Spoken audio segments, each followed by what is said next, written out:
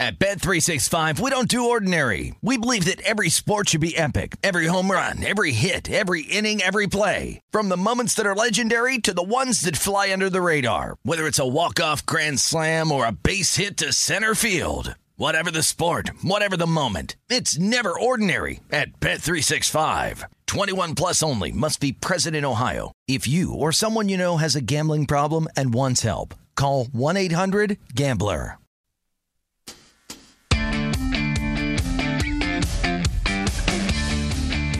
It's a numbers game with your host, Gil Alexander. It's one of those idiots who believe in analytics. Good Wednesday morning to you. It is a numbers game right here at VSiN, the Sports Betting Network, VSiN.com, VSiN app, Fubo, Sling, Game Plus, iHeartRadio, however you're taking us in. It's Gil Alexander. Did I mention that? I think I did. Ben Wilson is here for producer number 7, Jason Kahn, who's taking one more day off. He went again to attend the funeral of his aunt back in Oklahoma. Ben, kind enough to join us this morning. How you doing, man? I'm outstanding, Gil. I'm so excited for today. My last day sitting in. Make the most of it. Are you excited because it's your last day, or are you excited because of who's first on the guest list today? The second thing you just The second thing. Yeah, oh, absolutely. Well, let me just explain to people who's coming up. Todd Wishnev from his mom's Cork Attic in Pittsburgh, Pennsylvania, to talk baseball with us momentarily. And then a onslaught of what is largely golf, but also some NBA and also some Aaron Rodgers talk with Steve Zabin, the greatest sports radio host there ever was in Washington, D.C., who now primarily does sports radio in Milwaukee. So he's got thoughts on the Bucks, Aaron Rodgers, I don't know, maybe the Brewers, certainly golf as well. Steve Zabin will join us on the show. Chris Felica, the Bear from ESPN's College Game Day. Brady Cannon, our own Brady Cannon, co-host of Long Shots on the Open Championship. And then Todd Wright, the greatest radio host there ever was. All night with Todd Wright on the Open Championship. So a whole bunch of golf later on the show. And by the way, all those guys, Felica, Zabin, Todd Wright, all those guys easier to get than Todd Wishnev, who's got, things that he has to rearrange on his schedule to be on this show. Ben, you and I both had to full court press him to be on the show. Oh, yeah. Yeah, so it'll be exciting. That's how that worked. Let me start with this. It's a good segue into Todd. Yesterday, we will look at our second half baseball thoughts as we did on Primetime Action last night. Matt Brown and I, along with Danielle Alvari and Kelly Bidlin. So we'll get Todd's thoughts on all that. But first, yesterday, Rob Manfred, and I didn't know that this announcement was coming. I'm not sure anybody did. They decided through Rob Manfred, Major League Baseball, he being the commissioner, that they were going to stop after this season, stop with the 7-inning doubleheaders, and stop with the ghost man on second in extra innings. Basically, runner begins every frame of extra innings on second base, and let's play ball from there. Now, that was something that was created for the pandemic, right? The truncated season last year.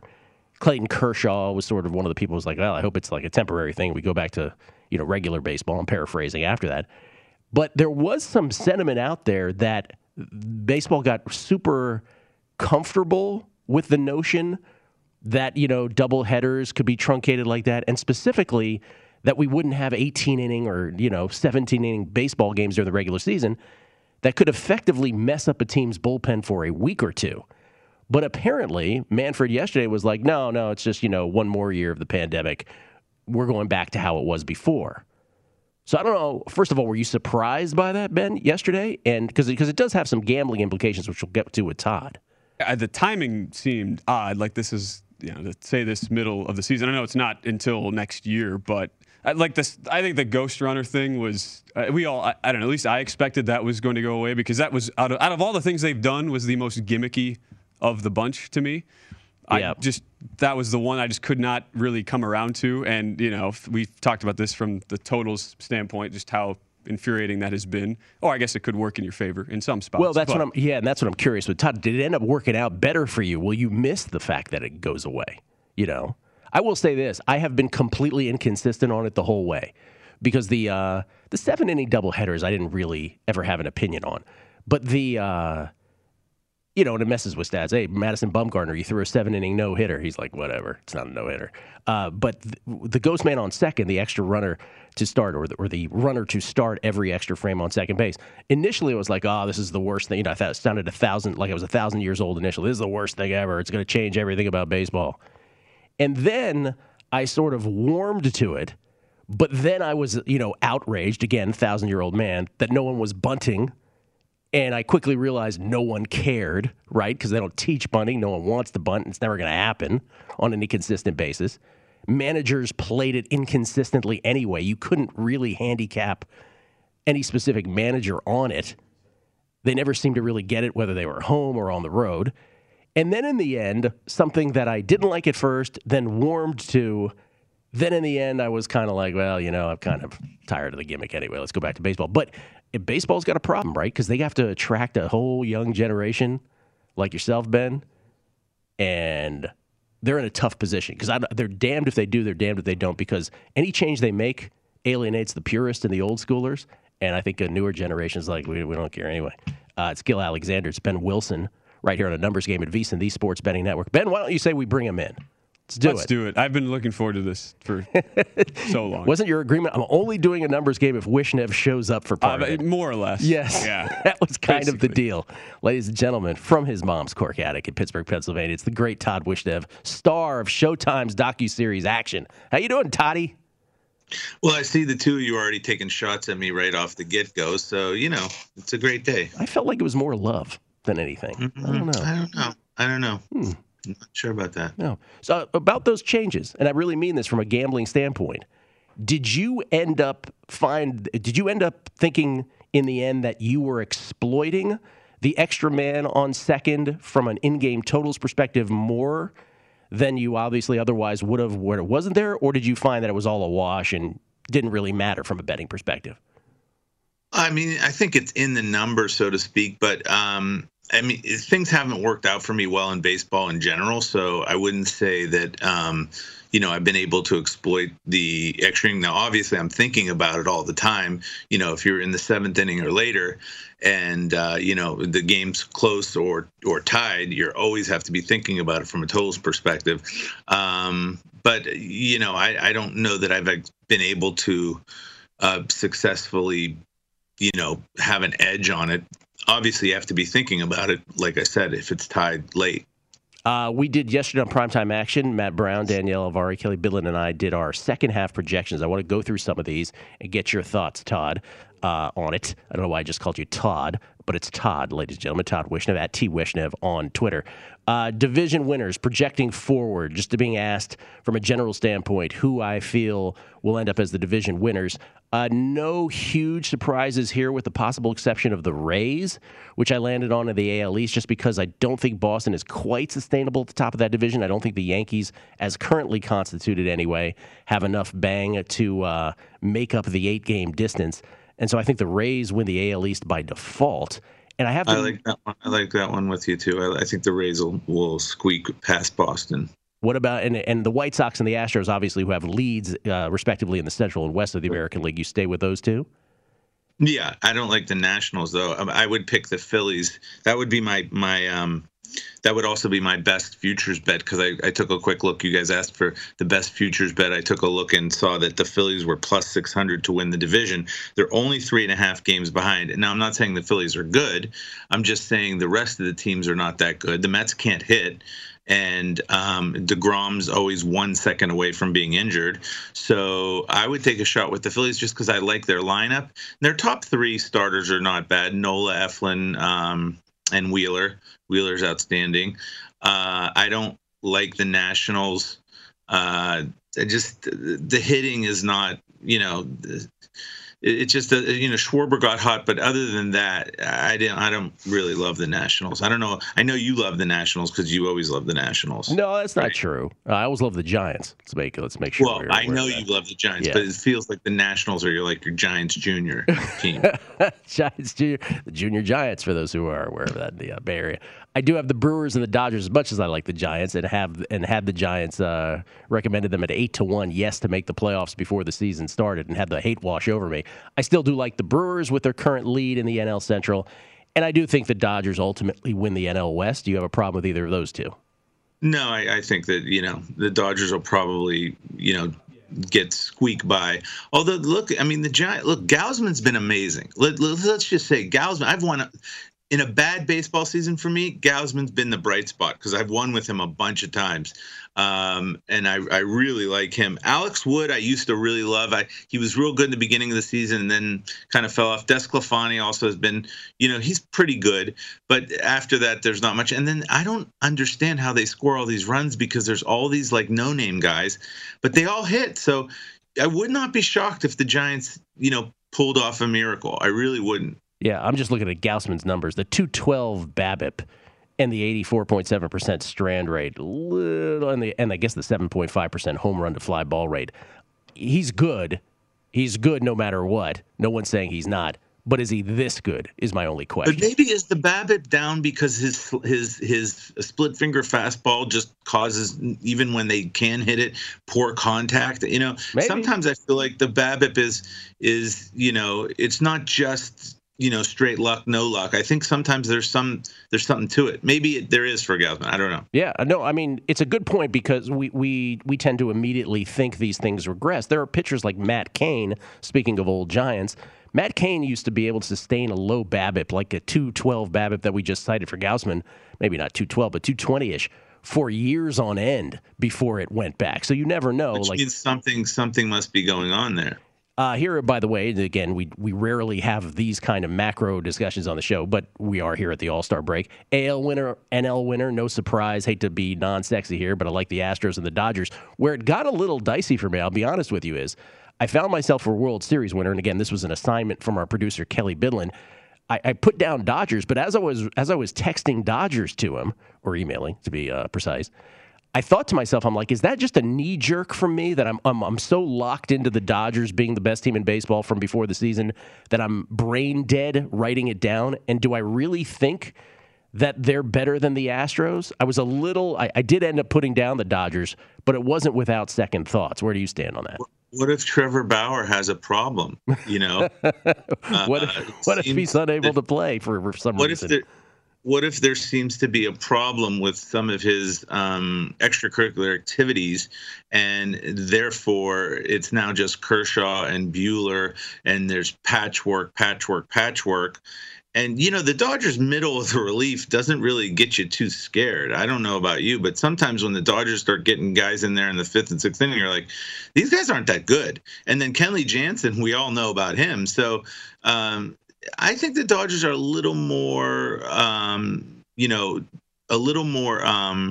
in trouble than you might otherwise think. No, I agree. The Astros, if Bregman comes back, you get the top 6. I love when the Astros are that's a team you have to look at the lineup all the time when you bet the Astros, because some days there's 3 of the top 6 in there, and some days all 6 are in there. When Bregman comes back, you've got Bregman, Correa, Brantley, Altuve, Yordan, and Gurriel. That's what I consider the top 6 on Astros. When all those guys are in, the hitting is really rough. It's very difficult to beat that team with all that hitting, even without Springer.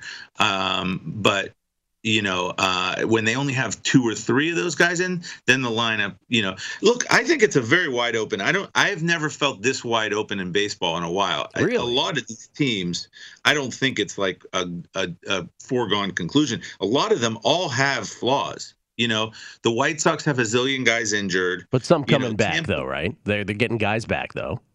Yeah, they're getting guys back. I'm just saying, do you feel there's a juggernaut here? Do you feel like the Dodgers and Astros are juggernauts? I wouldn't be shocked if either of them didn't make it. I feel like the Astros right now are more juggernauty than the Dodgers, right? But their pitching isn't so overwhelming, is it? Like No. Who's their great guys that are amazing pitchers, amazing relievers? I don't see it. No, you're right. It's not like it was, in their World Series runs from a couple years back, for sure. I agree with you there. Crackdown on substances for pitchers, for instance. Let's go to awards, Todd. Again, this is second half predictions. Simon on Primetime Action last night, which we were given by Kelly Bidlin, and Matt and I took a crack at this. So I know how much you love awards, Todd. This is your favorite subject ever. But AL MVP and NL MVP, I ended up going with the very controversial pitcher-in-pitcher.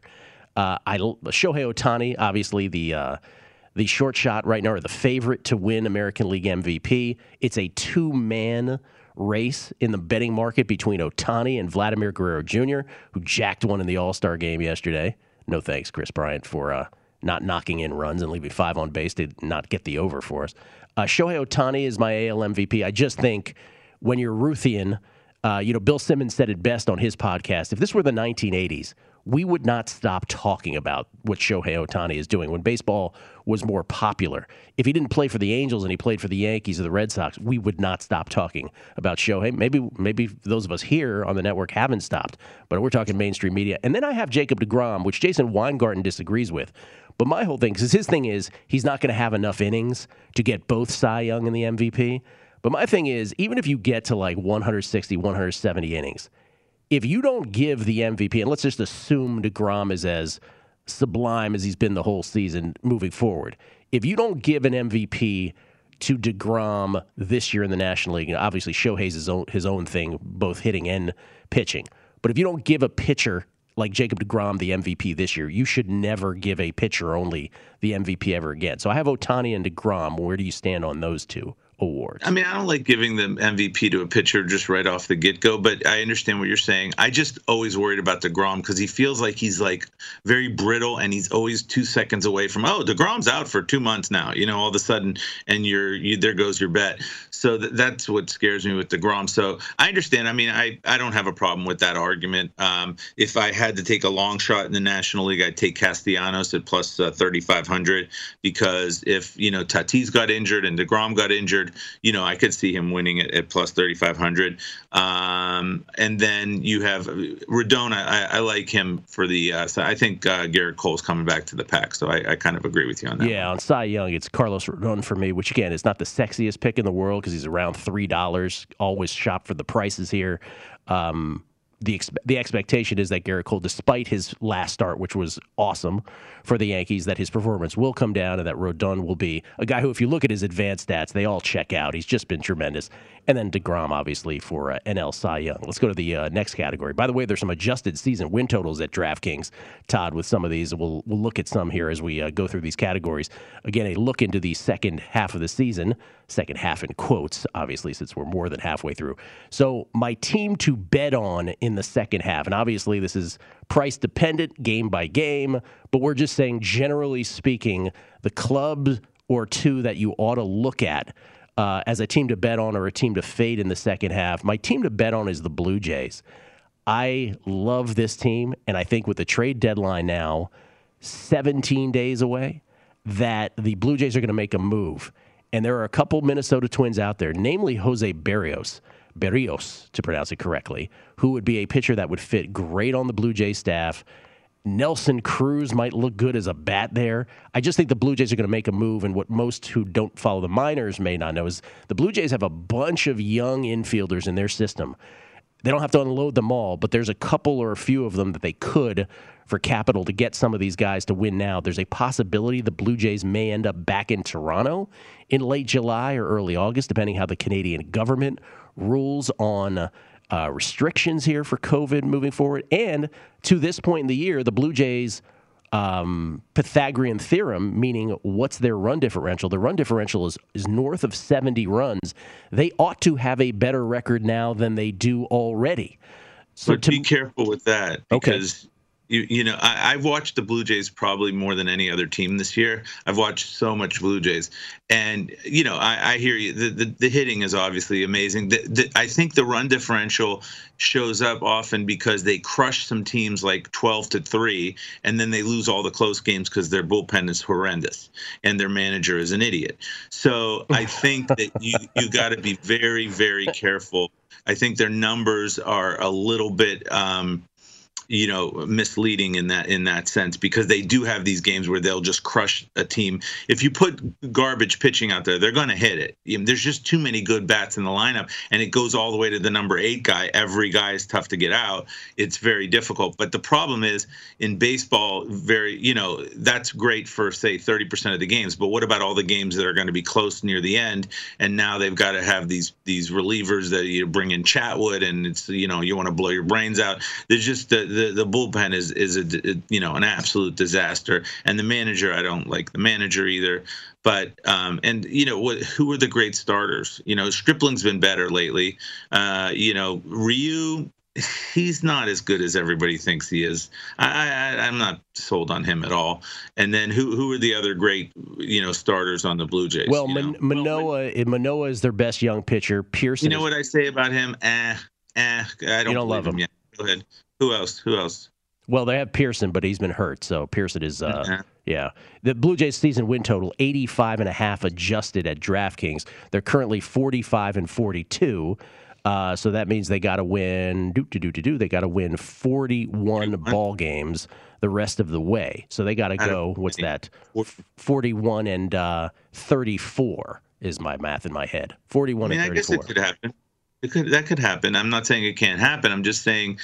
They just make you want to tear your hair out. You watch these games with that team. I'm sure you've watched a lot of games with them this year too. They just, oh my God, it's just so frustrating. Phillies, by the way, because you love them, their season win total adjusted at DraftKings is 82.5. They're currently 44-44, so they have to win 39 more ball games. 39, carry the one. 39 and 35, I believe. The Phillies would have to go the rest of the way. I could see that. Just because I don't like the Phillies. Don't get me wrong. The Phillies are also, they make you want to, blow your brains out with the ridiculousness of that team. But when everybody's healthy, when Segura's in the lineup, when Didi's in the lineup, Harper's hitting, McCutchen starts hitting a little bit, the lineup can be Realmuto. There's some talent in that lineup. And those top three pitchers, granted Aaron Nola hasn't been great, but they've got some. Their relief is also a disaster, but although this Ranger Suarez was in there the other day, was pitching amazing. But I don't know. I just think the Phillies are more talented than you think, and the Braves are my fade team. Fade the Braves because without Acuna, now instead of a 2-man lineup, it's a 1-man lineup. You got 5 more minutes, Todd, or do you have to go play tennis? I got 5 more minutes. Todd Wishnev, everybody. Kind enough to join us for more time momentarily as we go through more second half predictions in baseball, and we'll talk a whole bunch of Open Championship, which Todd would love to talk about, but there's just not enough time. The Open Championship later with Steve. Oh yeah, Xander Schauffele and Steve Zabin, Todd Wright, Brady Cannon, and of course Chris Valika. We'll talk about the Open Championship with those guys coming up in a bit. More baseball with Wishnev next. Numbers Game at VSiN, the Sports Betting Network.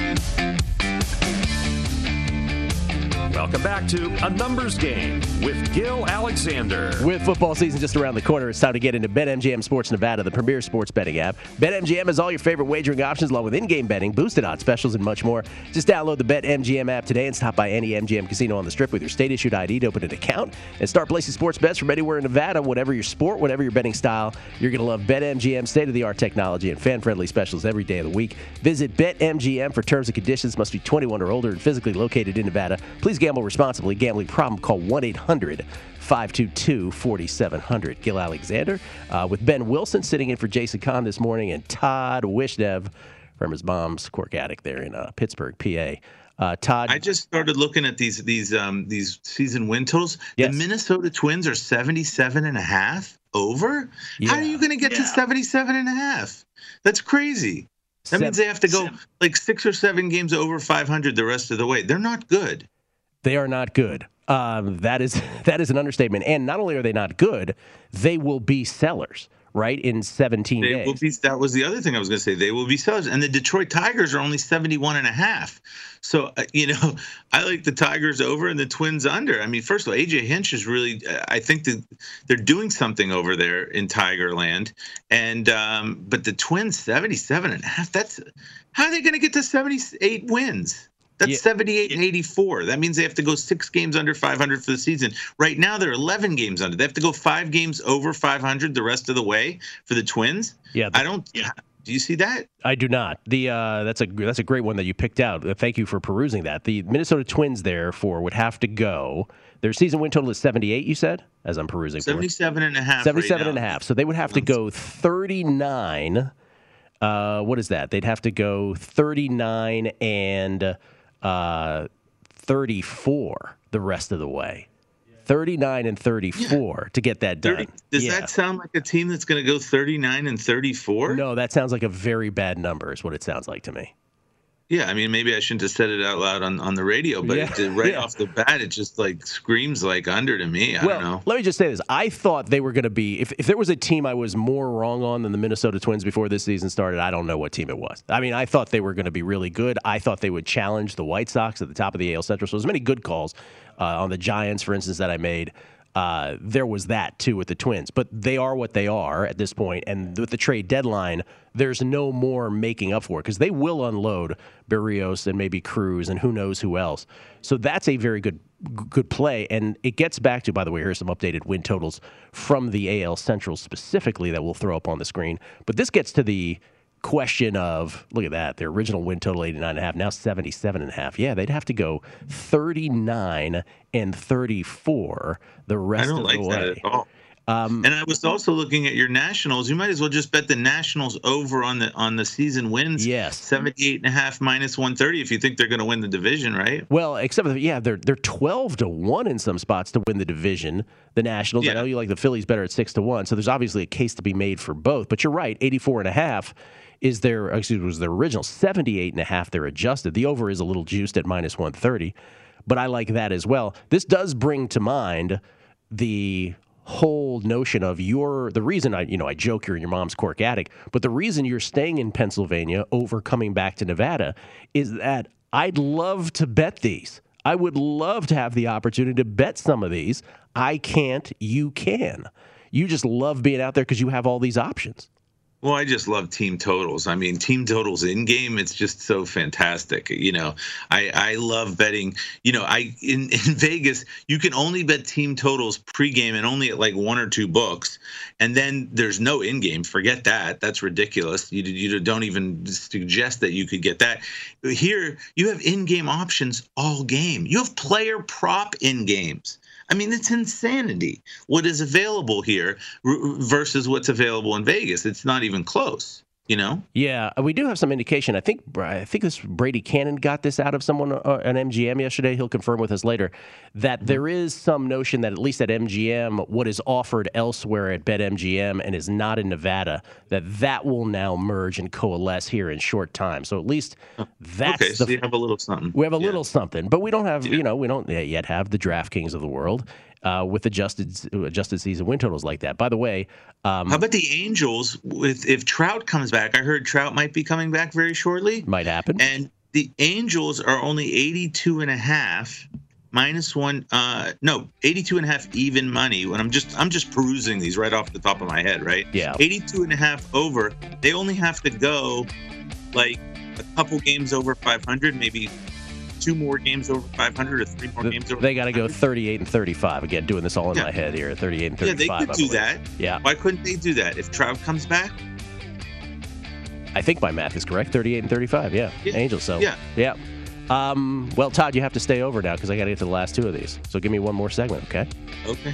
Todd Wishnev, everybody. Very, very amenable this morning. Very kind. One more segment with Todd, and then we'll talk golf and basketball right here on A Numbers Game at VSiN, the Sports Betting Network.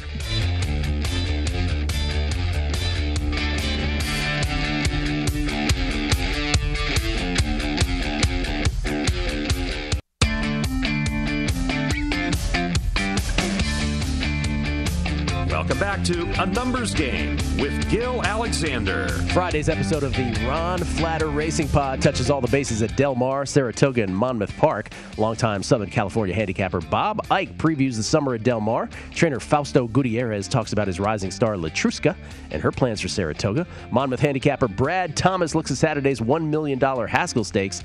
VSiN's Vinny Maliulo has his picks for weekend races as well. Subscribe now at iHeart, Apple, Google, Spotify, or Stitcher, or download it Friday morning at VSiN.com/podcasts. That's VSiN.com/podcast. We're talking about the Ron Flatter Racing Pod, sponsored by First Bet. We're talking about the Ron Flatter Racing Pod, not practice. It's Gil Alexander. Todd Wishnev, who, of course, indulged me in my bad radio form, asking him right before the break, hey, one more segment, Todd?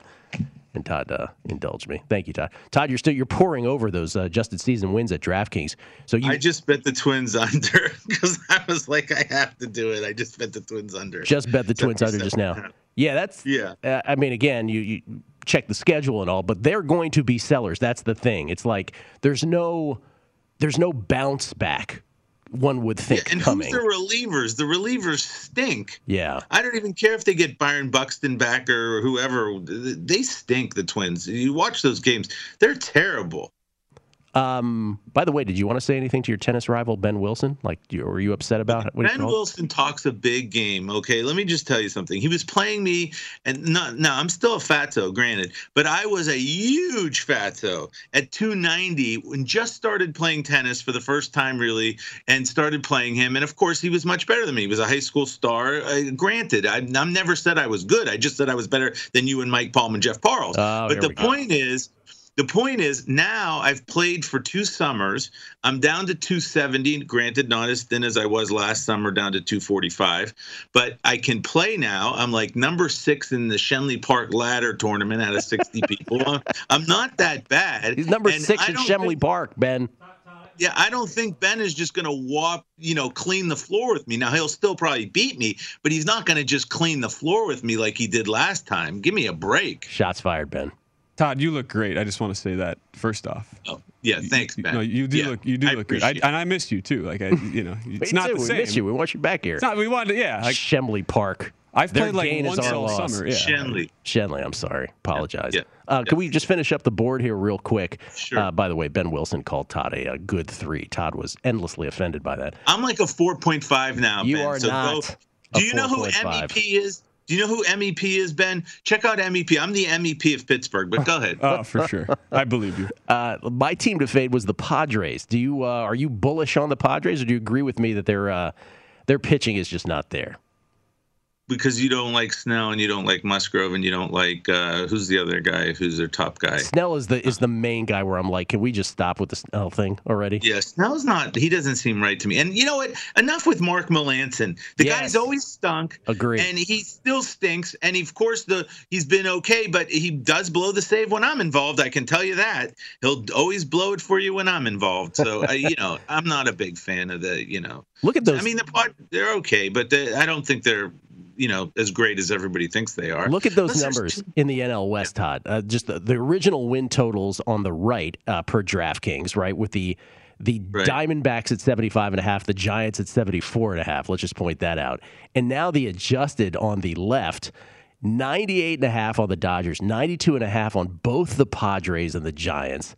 And look at the D-backs at 59.5. Can the D-backs get to 59.5? Yeah, so that's what I was just going to ask you. Where are let's see where the D-backs are right now. They're 26 and 66. So to beat you, they have to win 34 times. Yes.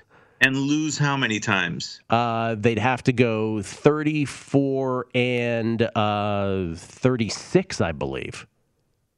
Right. So they're going to go 34 and 36? The thing about that one, though, is, and Mark Borchard, who we have on, who does baseball. Wait a second. That's got to be wrong, right? Well, I mean, does it? Well, here's what I'm about to make the case for why it might not be. By the way, the over is juiced there even at -130. They are, I know, listen, they stink all around. They've had a terrible, terrible time. They had the epic losing streak on the road. But Mark Borchard, who does his own baseball numbers for us from an undisclosed location in the desert, base winner, he was making the case that the Diamondbacks, and he is, that's his home team there. He was making the case that at home, and I don't know how much you're going to buy into this, but at home, their lineup, WRC plus, getting into the weeds now, Todd, is so much better at that ballpark than it is on the road. So, they are really tailored to that ballpark, and their underperformance at home is huge. They're 15 and 28 at home. Yeah. So what he's saying is, if you at least pay attention to that, it's not as slam dunky as it seems, I guess. But I'm still with you. They have to go only 2 games under 500 the rest of the way. Am I doing that right? That's what my math is. That's what my math in my head is telling me. Yeah. So that just seems crazy, right? It does a little bit, but I kind of, that's the counter argument anyway, just to put it out there. I know, but I'm asking you, forget the counter argument for a second. Are the Arizona Diamondbacks going to go 2 games under 500 the rest of the who's the starting pitchers for the Arizona Diamondbacks? Because I know that when the middle relief gets in, it's very ugly. I was just about to say that. The underbelly of the bullpen, as Borchard calls it, is that's the problem, right? It's unbelievable. Yeah, it's so bad. It's like batting machines. The guys come in and they're just flipping it up there, and it's literally just batting practice. And I love betting against the Diamondbacks on the team totals in the middle of the game when they're down 5-1 in the fourth inning, and the other team only has to get like 2.5, 3 more runs for you. You just bet against the Diamondbacks because whoever they put in is just absolutely ridiculously bad. I mean, maybe I'm betting that one too now. You know what? You convinced me to bet the Diamondbacks under too, I guess. Okay. I mean, how are they going to get to 60 wins, Gil? Well, I just told you that's the only counter argument I came up with. But I don't know how much water it holds. By the way, Giants, before I let you go here, Giants 92.5. They'd have to go 36 and 30. What is it? 36 and oh, now I knew I would botch one finally. 36 and 37. 36 and 37 the rest of the way. So a game below 500. What's that? Which team? The Giants. The Giants would have to go 36 and 37. Did I have that math right? The rest of the way. The Giants right now are 25 over 500. And what is their number now? 57 and 32, and it's 92.5. So, 36 and 37. I believe I'm correct on that. That's what they'd have to go the rest of the way. So, game below 500 to eclipse the 92.5. That's weird too, right? Yeah, I mean, these are all very interesting. Of course, you have to check the schedules, right? Because obviously that's the thing in the NL East. The Mets have a tough schedule. I think the National schedule is easier. I haven't really. The Phillies are somewhere in between. So it's all very interesting. Good for DraftKings for putting those up. Very fun to talk about here at the All-Star break. Todd, it's been a pleasure, man. I know you wanted to talk about NBA MVP numbers for next year, which are out, but I'm sorry we're out of time.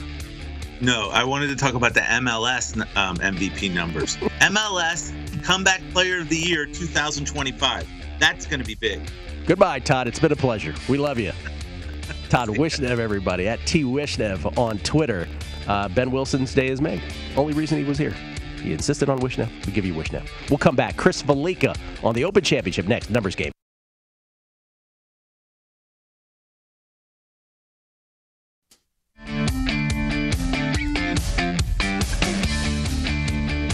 Welcome back to A Numbers Game with Gil Alexander. Discover BetMGM, the king of sportsbooks. Sign up today and win $100 if you place a $1 wager on any NBA Finals game, including Game 4 tonight. Neither team hits a three-pointer, regardless of your bet's outcome. Simply use bonus code VSiN100 when you place your first bet. Enjoy the finals more than ever with BetMGM. New customer offer. Paid in free bets. Visit BetMGM.com for terms and conditions. 21 years of age or older to wager. Colorado, Indiana, Iowa, Michigan, New Jersey, Nevada, Pennsylvania, Tennessee, Virginia, Washington, D.C., or West Virginia only. Excludes Michigan disassociated persons. Please gamble responsibly. Gambling problem? Call 1-800-522-4700 in Colorado, Nevada, Virginia, and D.C. 1-800-270-7117 for confidential help in Michigan. 1-800-GAMBLER in New Jersey, Pennsylvania, and West Virginia. 1-800-BETS-OFF in Iowa. In Tennessee, call or text the red line at 800-889-9789. In Indiana, call 1-800-9-WITH-IT. Promotional offer not available in Nevada. It's Gil Alexander, Ben Wilson hanging out. In for producer number 7, Jason Kahn. Let's bring him in from ESPN's College Game Day and, of course, Stanford Stephen the Bear podcast. Not to mention ESPN's Daily Wager. It's Chris Valika, everybody. You know him as the Bear. How you doing, Chris? Good morning. I'm doing okay. I'd be doing better if I never discovered the wonderful thing, the CONCACAF Gold Cup right now. Have you been paying attention to some of the ridiculousness that's going on there? Well, as like you're getting games that are going over, that are scoreless in the 81st minute, goalies dribbling the ball in front of their net and allowing opponents to put them in. Game fifth and sixth added minute, first half goals. Games going over that were 2-0 in the 85th. It's game last night that was scoreless at the half, and then Qatar or Qatar, I don't know what we've landed on for the official pronunciation today, but 0-0 at the half, and then they 3 different times they blew a lead in the second half, 6 goals. Like some ridiculous stuff going on in that tournament. Just to get the soccer fix in watching after years, but there's been some ridiculousness going on in that tournament. It's I think it's Qatar, by the way, World Cup host. Okay. We decided last night it should be like QAnon. It should be Qatar. We just decided that's probably the easy way to go.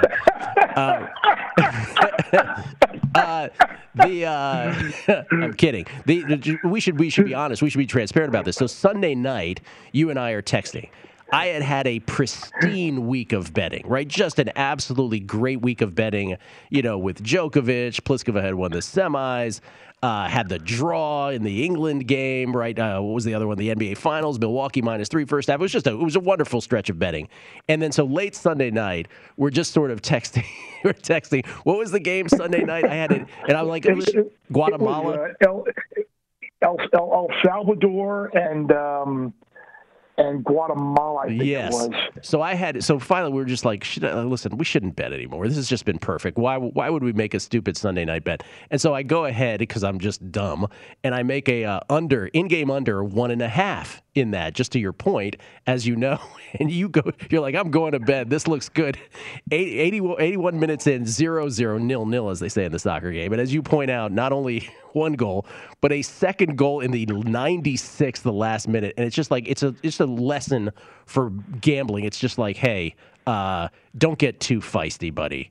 We're going to knock you down if we can here at some point. The best part about that was, like you're listening to the pregame and the announcers talking about it. Like, oh yeah, and the only reason I think it was Guatemala. I can't. If I'm wrong, I apologize. But oh yeah, Curacao came down with coronavirus. So Thursday they were withdrawn from the tournament, and Guatemala, who just fired their head coach, was told on Friday to put a team together, and you're playing on Sunday. So it's just like, really? That's what we're doing? Yeah, there was actually an angle, and it didn't work out. As so many angles don't. All right, Chris, it's the Open Championship. First of all, where do you come down on the British Open versus the Open Championship debate? I call it the Open. Oh, I like it. I just call it the Open. Okay. Yeah. All right. I know that was when I was putting together all of my research packets when I was still fortunate enough to be working and covering and going to the Open. I would just call it the Open.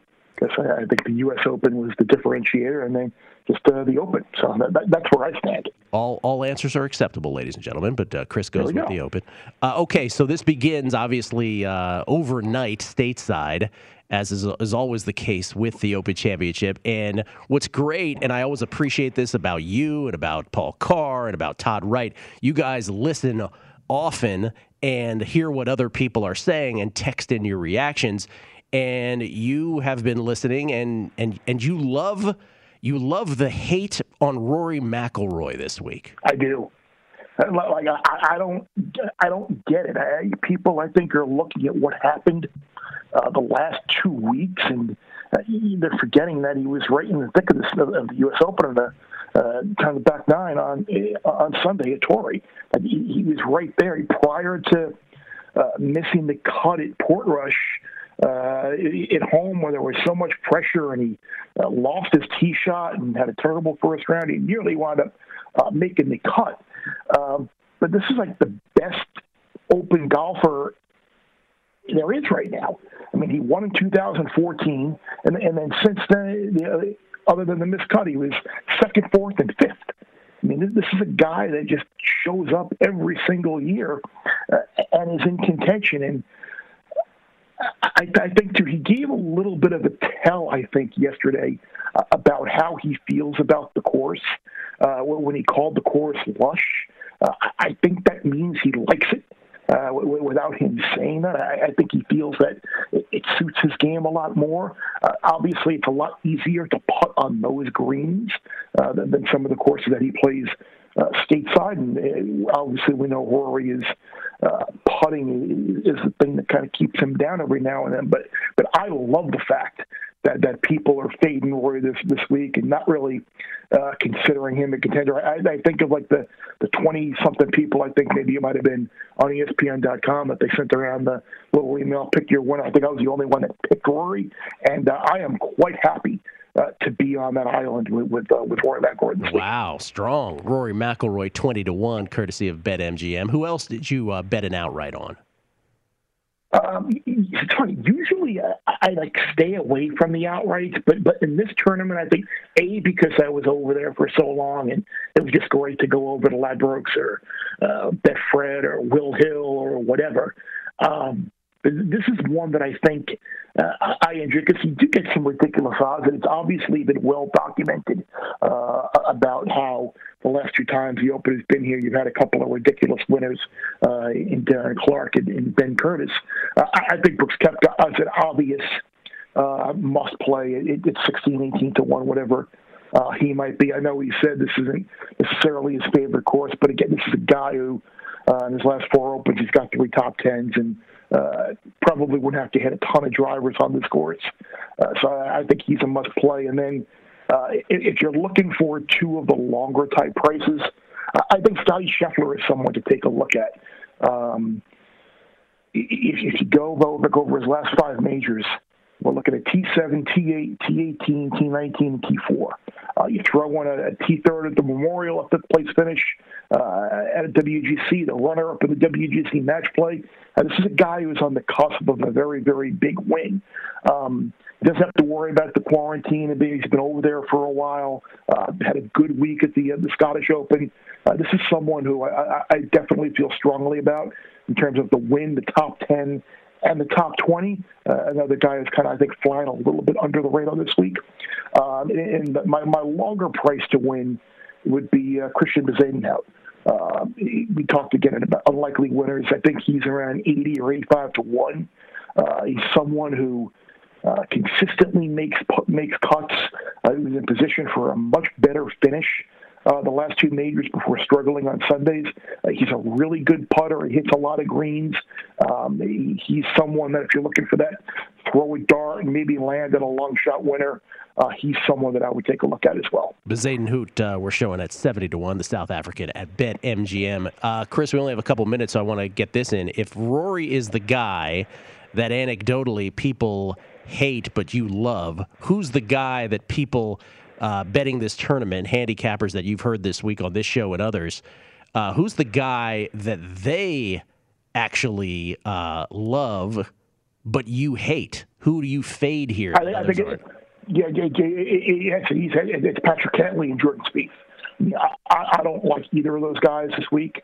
I know Spieth won an Open Championship, but I think this is it. And you talk about luck. I mean, luck goes into this event a lot, especially at a course where you're going to get a lot of bounces, whether they're good or bad. But I think it's good. I'm glad you asked that because I think in terms of game theory and gameplay, I think if you're looking to win some of these, whether it's DFS contests or player pool drafts that you might be in, or like the DK where you set your lineup, I think you can't pick Jon Rahm, you can't pick Louis Oosthuizen, you can't pick Jordan Spieth, and you can't pick Patrick Cantlay. I think those guys are off limits because I think they're going to be had by a majority of people, and you're going to have 2 walk-ons. I think Oosthuizen is someone really set up to disappoint. I think he plays better in majors, that he kind of comes in a little bit unnoticed in bigger odds, and he's such a hot, trendy name this week. I'd be careful with Louis Oosthuizen this week. Yeah, and no one has mentioned Bryson DeChambeau, obviously the form he's in. They can't seem to set that number high enough all of a sudden.